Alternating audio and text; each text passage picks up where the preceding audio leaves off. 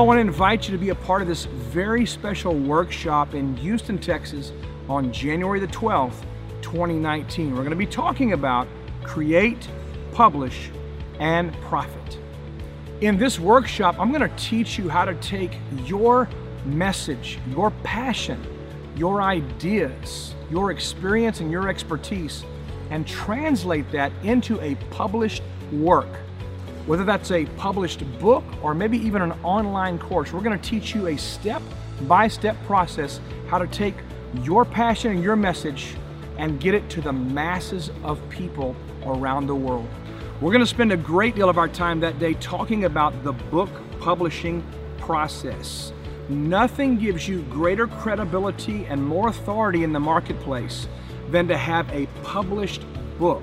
A book with your name on it that contains your expertise, your wisdom, the very unique gift that you carry published on the page.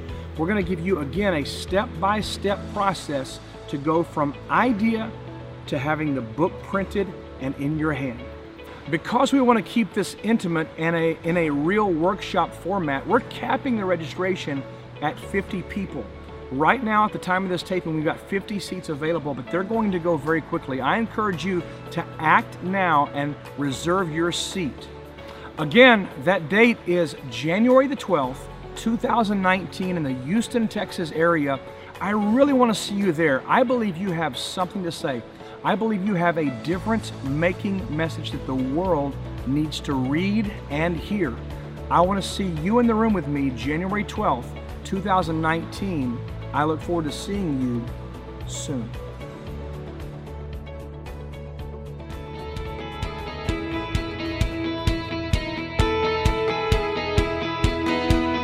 A man found an eagle's egg and he put it in a nest with the barnyard hen.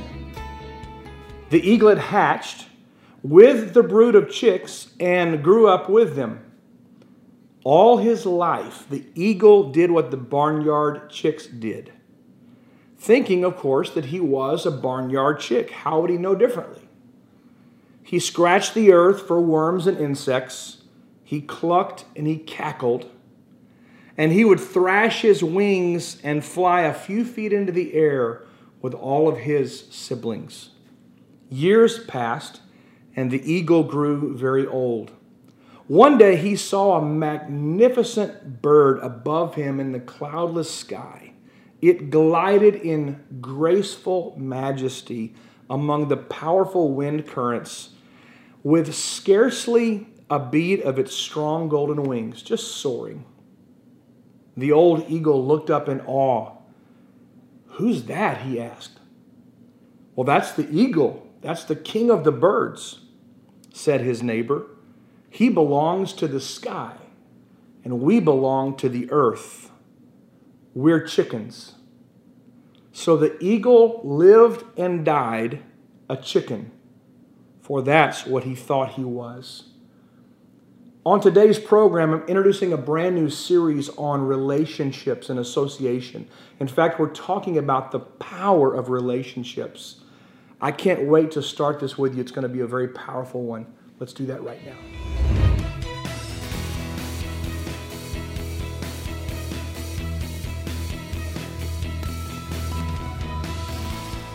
The great book of wisdom, Proverbs, in the 13th chapter, the 20th verse says this: "He that walks with wise men will be wise, but the companion of fools will suffer harm or destruction."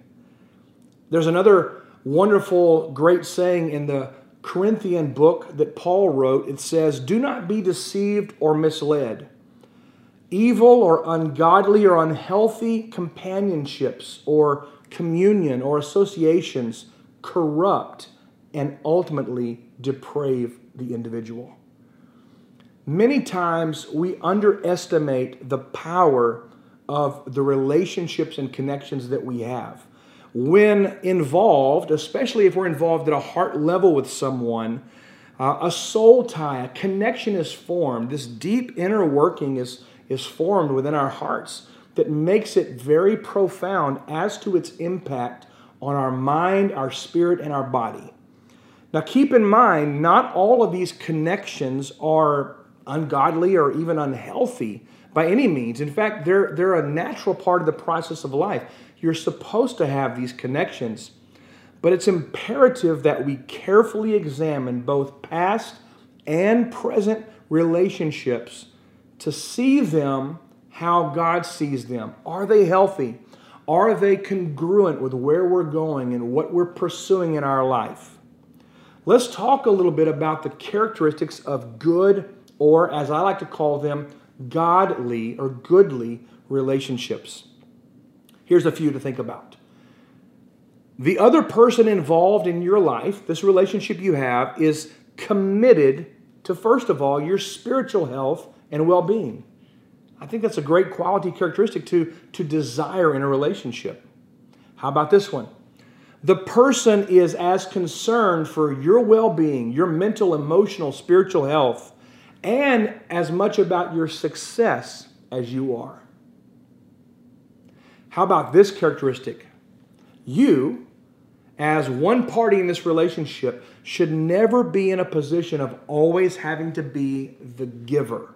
Relationships are about reciprocation, give and take. It's being a blessing and receiving a blessing as it relates to that relationship. The good relationship, the healthy relationship, gives with joy and receives with joy. A good, healthy relationship does not cause you, in fact, it would never cause you or require you or ask of you to violate your conscience. Also, it would never ask you or draw you away from the will and the plan of God for your life. Last quality I want to throw at you here to consider is this.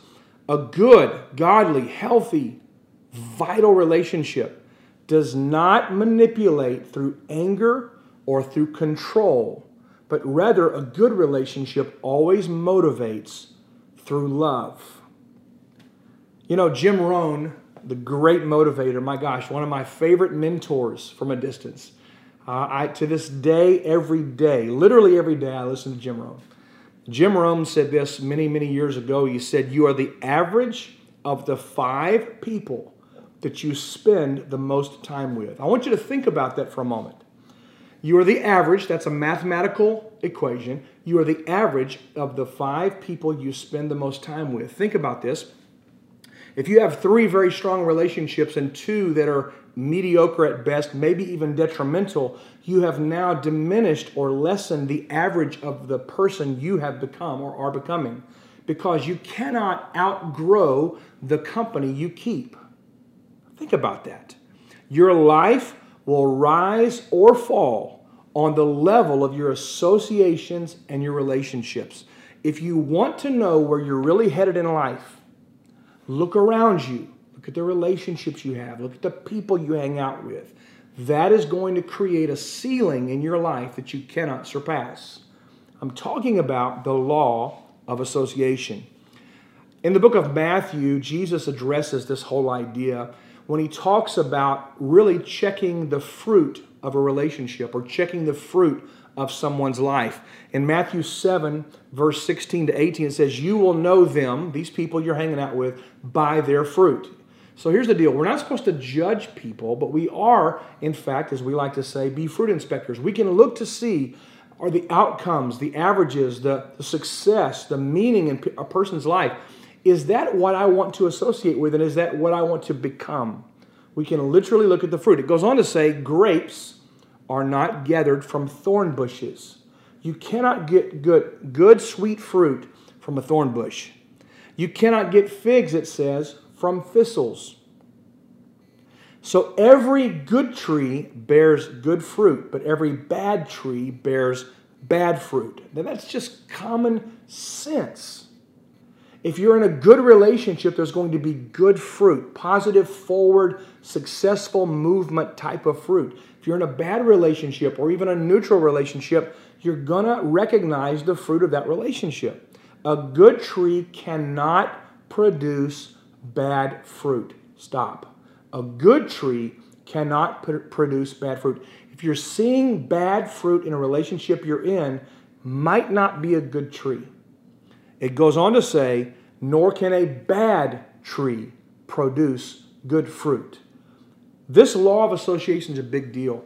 I teach a concept called the law of the yoke. Okay, so who are you yoked up with? And that goes all the way back to the idea in olden times where farmers would yoke two animals together in order to produce a result in a field, whether plowing or tilling or whatever it may be.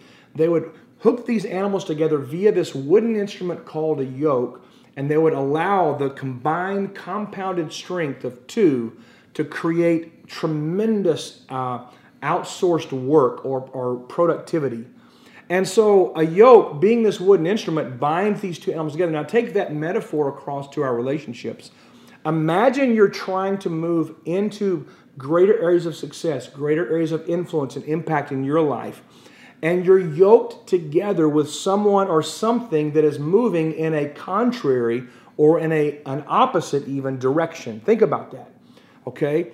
It creates strife, tension, pain, a lot of fight. You're just tired, you're weary all the time because where you're trying to go, the person you're yoked with is trying to go somewhere different. It's a problem. I love this analogy, and you'll forgive me for getting a little bit crass here and a little bit cute, but in the Bible it talks about you cannot be bound together with unbelievers. So that's not just talking about whether they're a Christian or not. It's talking about a person who believes fundamentally different than you. You can't yoke up with that person and expect to get where you are believing to go. For what partnership, it says, does righteousness have with lawlessness? What fellowship does light have with darkness? It's talking about this being unequally yoked piece. Who you're connected to really, really matters. The people that you do business with really matters. The friends you have, oh my gosh, they really do matter. I want you to think about old relationships. Think about gifts you've received. Think about experiences you have with the people around you. Maybe even the church you attend. Maybe even the job you work at. Look at the people that you are connected to. Who are you yoked up with? And are they moving in a congruent, positive direction, one that you're willing to go in? That's the question. There's another scripture that I'm going to throw at you now. It says you cannot plow with an ox and an ass together. No, I didn't just cuss. The Bible says you cannot yoke an ox, which is a beast of labor and productivity. That thing, you put him to work, he's just going to go do the work you've given him to do and go the direction you've instructed him to go. But you yoke an ox and a donkey together, and my friend, you got problems. Because by nature, the donkey is stubborn, obdurate. It's self-willed. It's independent. It's not complicit in the mission, and it's going to work against the ox every single time. So here's my thing. Now I'm gonna work with me here. All right. You might be yoked up to an ass right now. Now don't you go get cute with that. You might be yoked up with somebody who is working maybe unwittingly against the plan that God has for your life. These relationships matter, and sometimes you've got to unhook yourself from the people you thought you would do life with forever in order to find relationships that will add value to your life and move you in a direction that you really want to go. The power of relationships, it's a really, really big deal. Last thing I'm going to tell you today is this. Not everybody can go with you to the next level in your life. If you're intent on taking it to the next level, achieving more, becoming more, succeeding more, making a bigger impact. Take it from me, personal experience. Not everybody in your life right now will make the transition with you from where you've been to where you want to be, because not everyone is as committed to the plans of God for your life as you are.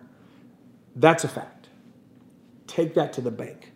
Evaluate your relationships. Make a list. Remember what Jim Rome said, you're the average of the 5 people you spend the most time with. What do you need to do to increase your average today?